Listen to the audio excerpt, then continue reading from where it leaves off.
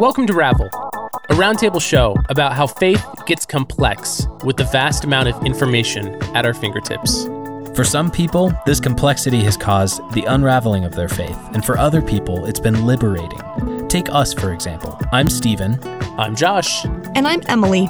We each grew up in different parts of the American Christian spectrum, and as some of our beliefs migrate, we still feel like our theology is in process. Theology always has fundamentally been and will always be an exploratory dialogue. That alone is proof that faith raveling doesn't have to be a crisis, even if it feels like it. We don't have all the answers, so we want to use this show to model what it can look like to genuinely sort through beliefs in real time. So share a drink with us as we pull on the thread of our own pressing questions. Thanks for listening. Well, howdy, y'all. Howdy. Howdy, ma'am. Yep, that's exactly what I wanted. Thank you for playing along. You're speaking my language. We're all from Montana originally. It's fine. It's not cultural appropriation. We're from there. What are you all drinking today? Let's just get straight into it. Me first.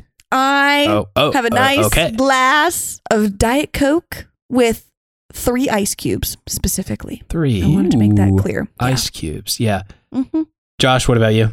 I made myself an AeroPress of, I'm still drinking my local coffee shop's blend of Ethiopian and, oh no, I forgot the other one. I think it's Ugandan. And Ethiopian.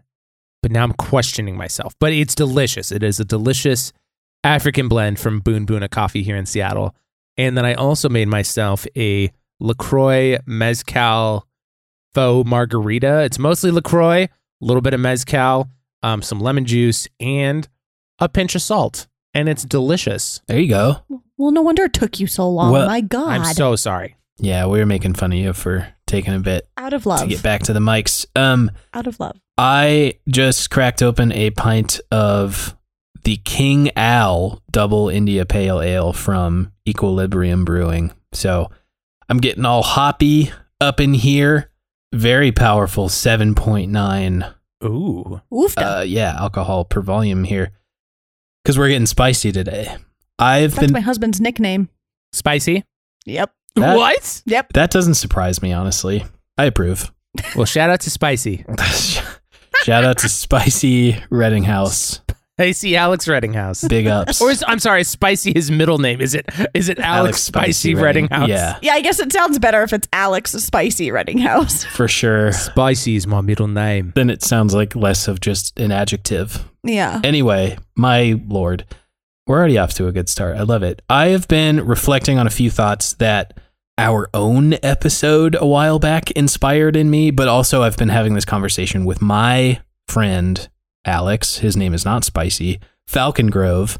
He and I speak every week on Voxer, and he had some really good thoughts on our In the Beginning Was the Fall episode. Ooh. That kind of kicked off a lot of questions between him and I'm ready to bring them to you two. And really, the open-ended question to start the discussion is, what is salvation and what are we saved from? Yeah, that's about that. Cavernous silence was about what I expected, honestly. Okay. I love it though. I mean, that is a great question. It is just like it is such a classic Christian question too, right? Like we really should define our terms if we're going to be talking about something like this, right? Yeah, it really is. And especially it really is kind of a Jesus-centered thing, because the discussion very often centers around like what people call his salvific work upon the cross and his resurrection. What did that accomplish for us? Did it accomplish anything? That is, if you assume the resurrection was actually a thing, or if Jesus was just like more or less a political insurrectionist who got put down by the state for having alternative views. You know, there's a lot going on there, but it specifically came out of our fall episode because we were discussing like the historicity of Adam and Eve.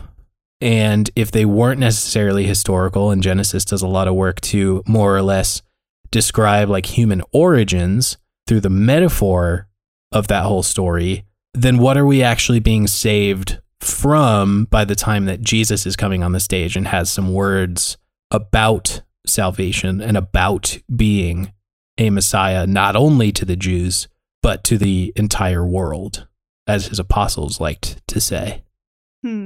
What Jesus do? What Jesus do? Not what would Jesus do? It's what Jesus do. So I guess I'll go first because Emily's not jumping on the mic, and I would love to hear her collected thoughts because I know that. Yeah, give her some time to stew on it. Yes. I've noticed this about myself and Emily, that both of us do this thing where, like, if we just respond immediately, we're like kind of all over the place. And I don't know if it's an Enneagram 9 thing or like an ADHD thing, but then like once our thoughts are just like so much more collected, it's just, in my opinion, gold. Then you knock it out So of the good. park. Absolutely. Yes. Right. So I would prefer to have Emily's collected thoughts, and I'll ramble for a second. Great. My Quality first- over quantity. That's what I achieve. You're taking one for the team. I'm taking over the team here. So my mind first goes to, I think it is a completely valid theological interpretation to believe that Jesus primarily is speaking about, and Paul is speaking about, saving us from ourselves, especially if you have a view of sin that views sin as harm, either to yourself or to others. And if you really want to, I think that you can have a metaphorical view of both the fall and Jesus and still have that view. I also think that you can have a more literalist view of Jesus and the Gospels and even the fall and still have that view. I think that that is, in my opinion, that is what the Bible is trying to primarily communicate, regardless of someone's theological views otherwise. I think that the Bible is telling us about, I think that it is using what I view as a metaphor of salvation, as in like it is like we are being saved from the harm that we have caused. Oh, okay. And not necessarily God saving us mechanistically from an external being that is trying to drag us down into the pits of hell. I think that that is a very, I was going to say romanticized view, but that's not quite the right word. Yeah. Narrativized. But you see how twisted this gets in both fall theology and atonement theology immediately, right? Because when you say we have a metaphor of like Christ was saving us from ourselves in some way, like we have caused harm to the earth, we've caused harm to our fellow human, right? We are not loving our neighbor. And now we have this new injection of vision to say, we should love our neighbor, yes, and also our enemy, which is like the extra crazy part of Jesus's message. But we're still coming against to like, we're being saved from ourselves, but we're immediately back to the question of like, were we always causing harm? Were we not supposed to be and something went wrong? You know what I mean? Yeah, like, I mean, I think those are fun discussions about the fall and everything like we did on that episode. And I think that's interesting too, but I also don't think that you have to dive down that rabbit hole to like have a view of salvation as we are being saved from selflessness and to selflessness. Oh, I like that. I've even heard like conservative pastors talk about that. Like that is primarily what the gospel's about, which is funny because like I feel like people usually, like to your point, Stephen, I think people usually talk about salvation in this very like grandiose event, like very straightforward mechanism of like Jesus did X. Like we were just talking about on our episode about advice. A like, plus B equals C. Yeah, like a very results driven formula versus like a trajectory. And I think it's very possible to like have the theological view and be valid as a Christian or in general that the idea of the gospel and salvation is primarily about the trajectory of selflessness and saving other people from yourself. Good Lord, that's a tweet. That feels so good to me. Okay. I'm glad. I mean, people will argue against that for sure. Like people don't like the idea that of distilling it down to saving you from yourself. And granted, I think that it becomes grander than that for sure. But I think that's valid. And I think it's because we don't want to be seen as the problem. We don't want to be seen as doing something wrong. I like that framework. I think that can go both ways too. Like that can be good and bad. That's really interesting. Are you saying like we prefer a scapegoat rather than owning our shit for ourselves? Yes, absolutely. Okay. Thank you, Renee Girard. I think we also like the vindication. Like that's what I heard Emily saying at first is like we like to be vindicated. Or saved from guilt or from wrongdoing. And we like to be able to say, well, I'm not that way anymore. Yeah. And that is both good and bad. Like that can be both be used for life or for abuse. Mm-hmm. Okay, Emily, have we reached a point of collected thoughts? I believe so. My brain, in hearing this conversation, the first thing that came to mind, because I am not a Calvinist, so I would be intrigued to hear your perspective on this. I know, right? Isn't that a shocker? The idea of once saved, all saved, like, ooh, okay, yeah. Like, how does that fit in with interesting that you go here? Salvation? Because when I hear that as, well, it's done. You don't need to worry about it. You can basically fuck up all you want because you're good. Like, you scratched off your ticket, and that feels icky to me. Like, that feels really icky to me. Like an antinomian stance. Yo, yeah. Okay. Oh, yeah. I have permission to do whatever I want now because I know I can flash this badge at the gates of heaven and be admitted. Because then when trying to answer the question... That really is like the spiritual... It's like white privilege, but spiritual. Well, yeah, because then when you ask the question, what are we being saved from? When I hear that phrase, it's, well, it doesn't matter. Like, why should I care what I'm being saved from if I'm already good? I got it locked up. Yeah. Like, okay. I could give two shits what I'm saved from. I've got my ticket. I'm good to go. Yeah. And it, I think, takes away our, I don't want to say duty. Duty. Why not? Wow. It takes away our... I almost spit out my drink when you said that. It takes away our push or our call to be active and participatory in life and in faith and in spirituality. Why do you shy away from the word duty then, and not in like the elementary school way of laughing at it? Well, I think because that word is oftentimes linked and used militaristically and combatively in Christian spoke versus not militaristic and combative. But okay, so substitute responsibility. Okay, yeah. I think call is also an acceptable word. I was just curious about duty. Yeah, because, I can hear the connotation of like you have a duty to serve your country or whatever when you enlist. But at the same time, I think there is room for that language.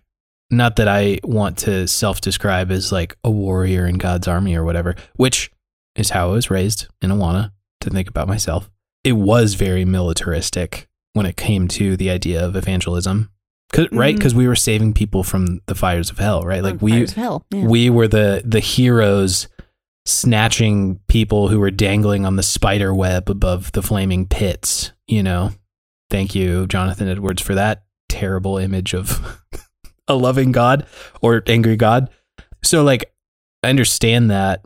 I think something about duty actually feels right to me though, in the sense of like the book of James has an argument of like your faith without works is dead. Like you do actually have, call it a responsibility or a duty to actually like live as if your convictions were true. Like act this out. You can't just rest on your laurels of once saved, always saved.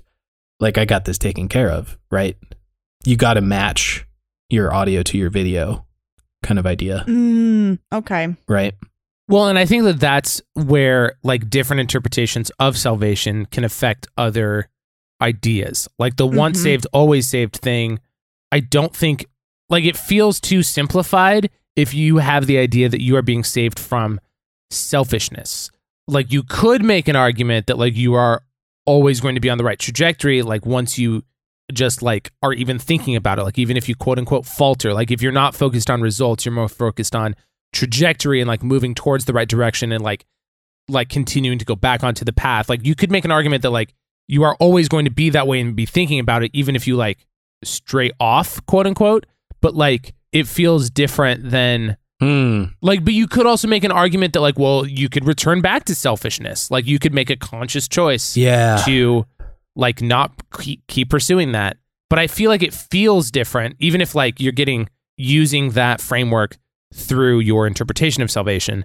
It still feels different to me than the mechanistic view of salvation, as in like God is like fundamentally changing Oh man, well that could like go both ways. Like I was gonna say, like God is changing your like salvation status for your reservation in heaven.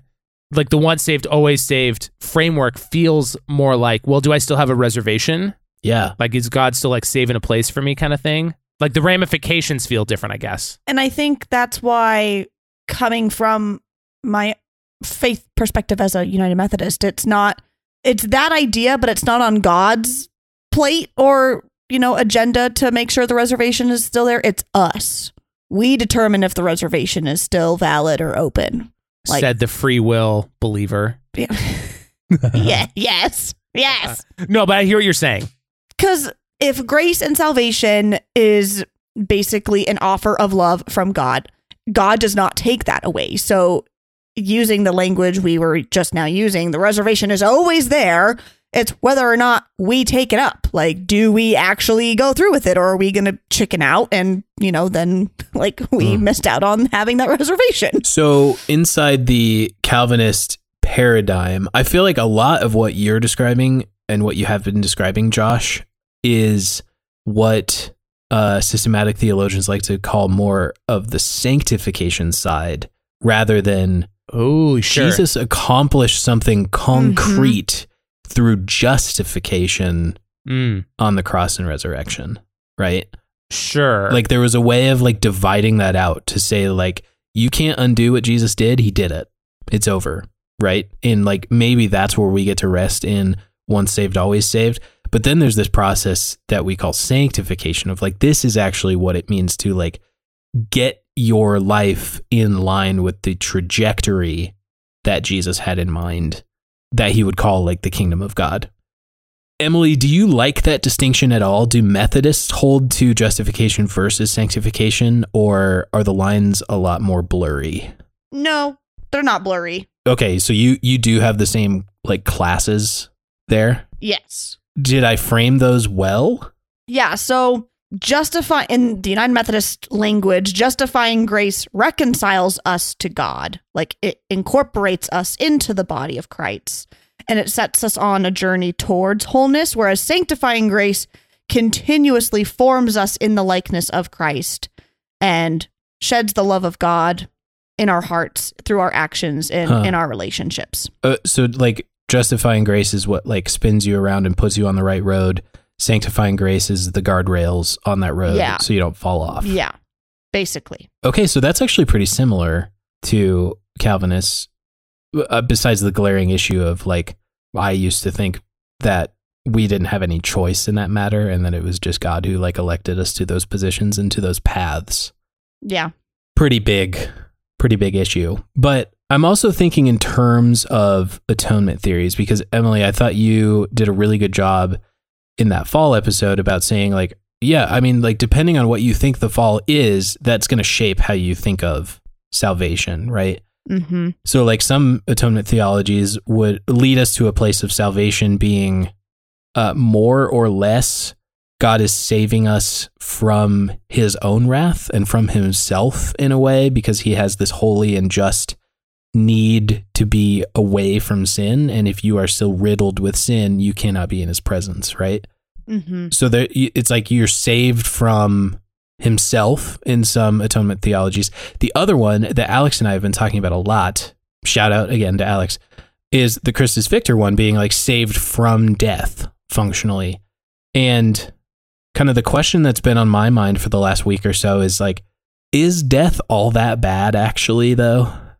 Because in many interpretations of the world, I would even go so far as to say like what I've learned specifically from reading Braiding Sweetgrass for our Ravel book club, where we were talking through that book, a lot of like indigenous wisdom comes out. And one of the things the author shares is like, death is part of the cycle of like, you give yourself back to the earth to nourish the next generation of trees and humans as they like grow tomatoes in the soil that was your body at one point. It's like there's a lot of cyclical nature to it, and I think there's a way of looking at, hey, we've been saved from death in that atonement view. Maybe death isn't all that bad though, and we've just been taught to be afraid of it because a certain interpretation of Genesis has taught us that death was never part of the plan. a spiritual death. Okay, so this is even you immediately want to divide it away from like the concept of like a spiritual afterlife. Well, like literal death is not bad because there is new life even from dying, you know, like if humans lived on forever, right? We would see the consequences of then we would be overpopulating the world. We wouldn't have enough sustenance because we couldn't keep up with the growing lives that are now, you know, populating the world. And so a literal death is not the same as a spiritual death. When we die as beings, like we literally croak, have a heart attack, die of cancer, whatever the case may be, when we die, right, the organic parts of us do benefit some way, right? I think it's referring to the spiritual death when we intentionally decide to cause harm, to hate our neighbor, to destroy creation, to ensure that love is not abundant and present and known in the hearts of people, and we are selfish and we are gluttonous and we are indulging for the sake of ourselves and not caring for others. That's dying. Like you are killing yourself in a way that is not reducing harm, but inflicting harm. And I think that's the type of death that we're speaking to. Because even in creation, like, I don't think it was framed to be, we're going to have all these things growing and then never die. And they're just going to keep going and going and going into the point where it's like overpopulating and so consuming that there's no room for more. Like that, we need to have room for more. So like things need to fall away. Things need to die. Like it's the circle of life for a reason. It's not this linear of life. It's a process. Because I don't think death is bad. Death is, and we hear that when we hear like death isn't the end. And that's to give hope. Like, hey, yeah, you may be scared of literally dying because you don't know what's going to come after, but just know that there is something after. We don't know what that looks like. But the idea of spiritually dying, where you are no longer holding each other in love and in compassion, and you're no longer justice oriented or mercy seeking, that is terrifying to me. Yeah. That's more scary than literally dying. So there is something existential about it, right? Like the physical death there is, yeah, happening in concurrence with the spiritual death. And in a certain way, you could frame the whole idea of baptism of like, you are electing to spiritually die now and find life in something else rather than postpone that for the moment of your physical death as well, right? In a way, yeah. There was also some way you just said it, though, where it was like, that's why we tell ourselves like death is not the end. Like we're like, we want to hold on to some hope of that after, I guess, or you don't know what comes next. And like the way that struck me just now was like, man, I understand what people are talking about of like, yeah, I mean, you can hold on to that all you want, almost in terms of like an opiate of the masses of like, man, if it helps you get over the existential dread of non-existence, more power to you. We just want to say how honored we are that you listen to Ravel. Seriously, there's a lot of great shows out there, and we're grateful to be in your feed. Thank you for helping us on our journey to normalize people asking questions about theology. If you want to support what we're doing, the best way to help is to tell a friend about us. We want to be a resource for people on their faith journeys, whether they're deconstructing, reconstructing, switching churches, deconverting, and everything in between. And if you're able, you can support us for as little as $3 a month on our Patreon. Supporting us helps us cover fees, software, equipment, future ideas, and more. For all of you church finance skeptics out there like me, don't worry, we're keeping an open book for transparency. For our supporters, we've built an online space where we can be together. We know it can be difficult to ask questions about our faith, so we want to make that more accessible, comfortable, and normal. We're using an app called Discord, where you'll get private access. You already know us, and we'd love to get to know you. Thank you to everyone who's already supporting, and thank you to Louis Zong for the use of our theme music in full color.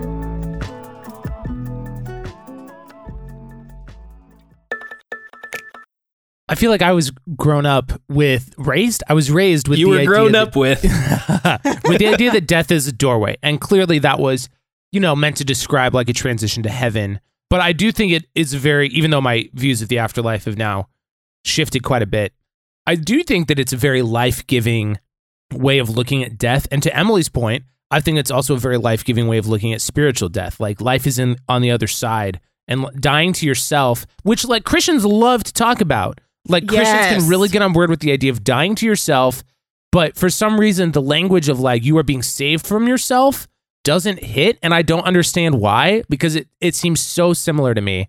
But I do think that is still a very life-giving view, even if you're only talking about, quote unquote, only, not that it's lesser, but if you're just talking about spiritual death. And to be honest, I get why some of these terms either seem so ubiquitous or like too piecemeal, because like the language of being born again in some ways implies like some form of like death or like recreation, or for lack of a better word, reincarnation.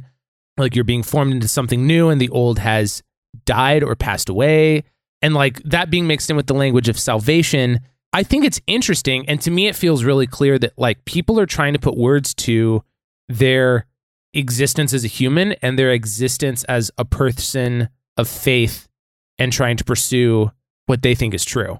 And I think that's what's so fascinating to me about the word salvation too, is like, I think that it's really interesting to like think of yourself as being saved, because I think that it directly implies like, well, what were you saved from? Or what were you saved for? Like, how are you different now? And like, those are all really interesting questions. And for some people, that kind of stuff is really, really obvious. Like, I feel like I grew up hearing so many testimonies of like, well, I was like saved from a life of drugs and like I was on the path of destruction.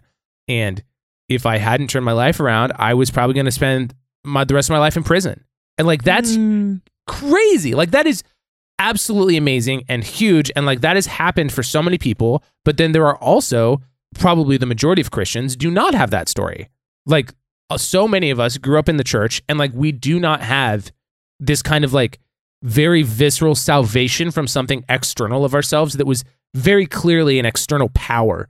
Almost like a, oh shoot, what's Satan's nickname? What's the one nickname? Not the advocate in Job, but the son of light, angel of light, Beelzebub. The enemy, you know what I mean? Like right. Almost like it was like another entity the outside adversary. of yourself that was dragging you down. Yeah, the adversary. Yes, thank you. Got it. That's the word I was looking for. What, you weren't looking for Beelzebub just now? No, I was not looking for Beelzebub. No. Like almost like that person had an adversary external to themselves that they were snatched away from. And like that salvation language is very visceral for that person, I think. But there are so many of us who do not have that, either because we grew up in the church and so we don't remember not being a Christian, or like we just never had that kind of terrible life experience and abuse and trauma. And this is a harder one too. I think some people have experienced that, but they have been saved from the church. And their adversary was the church, and that's where their abuse and trauma was. And I think that that's why this language feels so finicky to a lot of people, because like they feel like they followed that trajectory of Jesus and selflessness to go outside of the church. Sure. I think that's why it's really tricky too. Yeah, because there's something to be said of, right, you have the trauma of an addiction or something like that you can turn around. There is also a way of describing some of that. Like, I grew up in the church, and I don't personally choose to call it religious trauma that I was raised with, but I remember moments in my extremely early life, but I'm talking probably like 5, 6, 7, when I was going to Sunday school and learning about all these things, salvation being kind of like always top of the list for us. And I remember for years, I would pray essentially the sinner's prayer, right, to be saved, because I never knew if the last one I prayed was going to be the one that stuck. So there was a lot of fear in like, if I don't make sure I'm saved, if I don't make sure like this is the last thought I have before I go to bed, right? Because I had Sunday school teachers saying like, if you don't pray this prayer, like you might go to sleep tonight and never wake up, and what would happen? And that inspired a lot of fear in me, and that kind of, I think, was a huge formative path for me, even in terms of my personality becoming a lot more like Enneagram 1 perfectionist, rather adhere to the rules. I like the rules because they give me guardrails, all those kind of things of like, oh, I definitely want to do that because I'm afraid of what might happen if I don't, rather than being taught something about like discovering what is life-giving for myself, right? Yeah, that's what you brought up, Josh, just now when you suggested that maybe some of us are saved from the church, because that's the legacy that the church handed me at an early age. And I feel like it's taken me almost 20 years to get to a point where I'm not riddled with nightly anxiety about that. Can we return to physical death, spiritual death, and all the rest?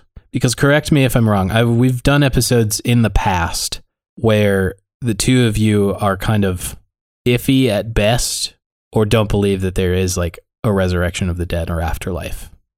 Correct. Do you still feel like you're kind of in that position? I'm iffy. Yeah. Iffy. Like, I don't know what that looks like. Yeah. But yeah. I just want to return to that idea because like it sounds good, and it's an especially attractive alternative to penal substitutionary atonement to say Christus Victor is the answer to that, and that like Christ overcomes the ultimate enemy, which is death.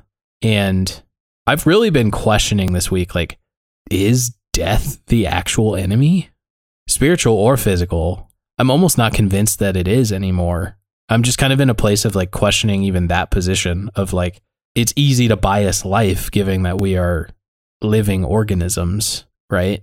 But in the same way, there's something about like, I've experienced life now, and I can say pretty resolutely and with not a lot of trepidation or anxiety that I don't remember the experience of non-being before I was born. And if that's all that death is, like, I don't know why it still gives me a sense of dread to think about I will once again be returning to that space of non-consciousness at death, physical, spiritual, or otherwise. And that's what I interpret inside myself is like, there's something about me that considers death the enemy, but I'm wrestling with like, what, I don't know. I almost want to use the phrase of just in the same way God was like, who told you you were naked to Adam and Eve in the story? It's like, who told you death is supposed to be something you're afraid of? You know? I think that's the funny thing about people talking about salvation too, is I think that people, when talking about Jesus saving us, there's often such a focus on like, Jesus saved us from sin and death. But like, sin and death clearly exist still, like no matter your interpretation. And I think, to your point, I think that makes it seem like death is still the enemy somehow, even though like most Christians believe that death is a doorway to the afterlife. So, I mean, even if you interpreted that as like the second death or hell or like something like that, I think that it's still confusing because like, how does Jesus save us from death then, even still? And then to your point about like spiritual death, like why would Jesus be saving us from spiritual death if spiritual death is what we need to do to become born again? So like, it feels really elusive, I think, in a lot of ways, like trying to nail down like what Jesus is saving you from in relation to death. Like, is Jesus calling us to die to ourselves, or is he saving us from dying to ourselves? Yeah. And I guess that's what I was trying to say with Emily earlier of like, something about being born again is to choose born again and to be baptized is to say both verbally and in this like physical sacramental visual of like, I am electing to die now and not postpone this to the end. I think there's an idea of like, this is going to give you a new lens on life because you get to kind of live inside the reality of like, I will die, but I am dead. You know, like a lot of Paul's language is like, I was dead in my transgressions. Now I live through Christ. And like, you know, I'm in a place where I'm questioning the afterlife right now because maybe the only resurrection we will experience is understanding that we will die. And if we can get a grip on that earlier in life, wouldn't that make the rest of your life all the richer to like inspire you to a pure presence of awareness, to appreciate the moment that's in front of you, bring gratitude to every situation, and learn to kind of like roll with it. Like, if that's the only resurrection that I'm going to experience, I'm in a place in my life right now where I'm becoming a lot more comfortable with that. My brain is stuck. Where's it stuck? What are you like? It's the idea of baptism and death, because I don't see it that way. Oh, okay. It's not, for me, it's not the sense of you are dying now. I see it more as it's a cleansing. It's like a wound that is infected, rather than necessarily negating the wound or ignoring the wound. It's addressing the wound. Like you're cleaning it out, you bandage it in hopes that it'll heal. Right. And like things can go awry along the way. Like if you don't tend to it after the initial cleaning and wrapping of it, like things can go wrong, and then you take the steps necessary to like address it, and you keep going. And that's a process of healing and coming to completeness, not being the same as it was before. Like there's going to be a scar, but like there's going to be something new there. Like it's new skin that's formed, right? It's not just old skin that remains. And so like for me, baptism is just basically this means of an individual along with a community to say, you are starting on this journey of healing, of moving forward, right? But you're not dead. Like you're not dying physically or spiritually. It just is. And I think that's because if baptizing Thea, like she was not aware or was making the choice of like, yep, I am dying so I can live anew. She had no concept at 4 months old of what any of that meant. But what she saw was her mother and her father and a community of people who love her do something to invoke a sense of, we love you and are going to continue to love you and nurture you through this journey that is life. And you will witness things like death. You will witness things like hatred and oppression and injustice. And we are going to walk with you in the ways that are life-giving, in ways that are merciful and compassionate and caring and loving, and guide you through life, not because you're starting over, like you're starting now. Like you are making a choice to say yes, like your journey begins now. It's not a reset or a start over like Mario. Yeah, I guess the way I've been speaking of baptism is a lot more in the framework of like a confessional based approach rather than a like paedo-baptism approach. Yeah. Not to just pull a people disagree about this thing, but I think Stephen's question originally about like what is salvation and like who is it for, I think is so fascinating because like I think that is what Christians argue about. Yes. It's like over the last 2,000 years. It's like one of the main questions. Yeah, for sure.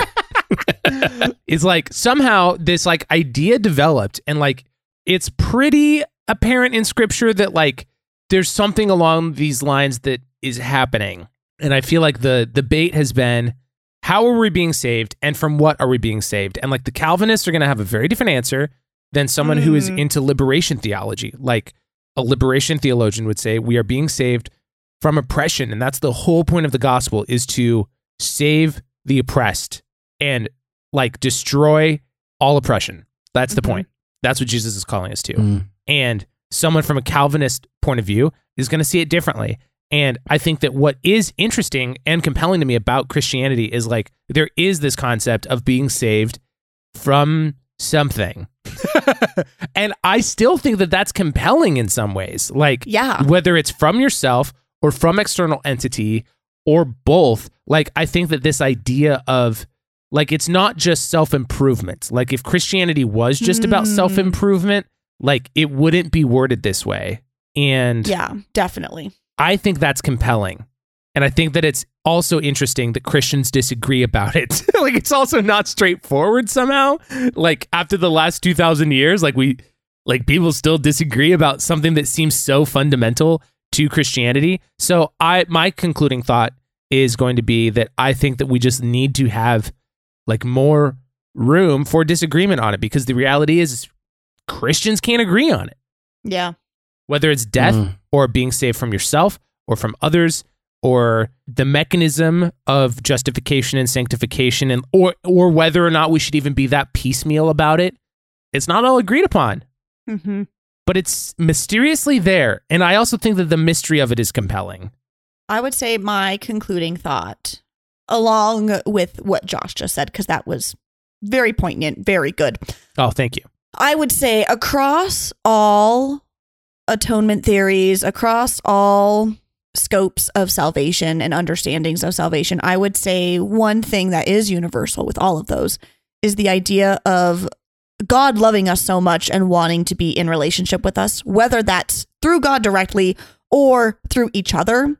And that just pushes me to actually care for my neighbor and to love my neighbor more. Because if, however you view it, God willing to die for your sins, and however you want to frame that, what I get from that is an entity or a being or someone who loves me enough and wants to be in relationship with me enough to do something like die, something that physically, like speaking biologically, is permanent, that to experience that, the idea of laying down your life for someone should push you and motivate you to say, you know what? Yeah, I really should love my neighbor more. Like, I really should care for creation more. I really should, seek justice and be merciful and compassionate. I should resist injustice, evil, and oppression in all forms they present themselves. Like, that should be compelling. And if it's not, then you might want to take a step back and look at why should you care if you aren't going to care? Like, what's the point of all of it then, if nothing? Wow. Yeah, I don't know if I have much to add. I think you guys could probably tell that this is kind of like I don't want to say extra vulnerable topic for me right now, but like this is one of those thought processes that is so, like, I'm in the middle of it. I haven't hit a conclusion, but as is the case with everything in life, I guess, like, I at one point thought I had salvation licked. I thought I knew exactly what it was. I thought I knew exactly what it was for, what it was from, and I think today, and your guys' openness to like engaging the question, that might feel a little bit like rehashed, or Josh, you said it, like this is like one of the main things that Christians argue about. Like, yeah. And I feel like that just gets glazed over. I mean, I say that about everything, but yeah, and yet absolutely this. And yet it feels so real to me right now and so fresh, as if I've never asked the question before, like, what is salvation from or for? I think that is refreshing. It really is. I think there's a lot of fear that has visited me over the last week, kind of like stewing on this question. And that's no one's fault, right? Like, I know Alex is listening. Alex, you did not instill a new sense of existential dread in me, but it would be easy. I think it is easy to come back to a topic like this and be afraid of taking another look at it.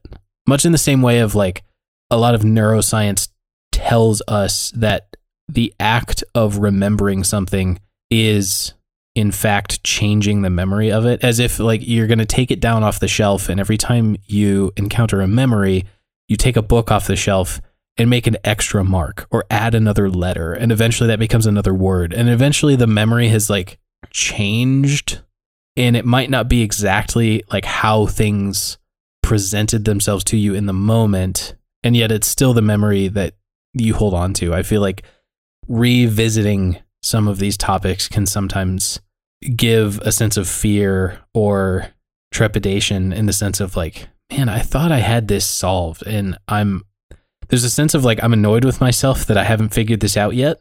And also there's a sense of like, yeah, man, I mean, you're 28 years old. What do you think was going to happen?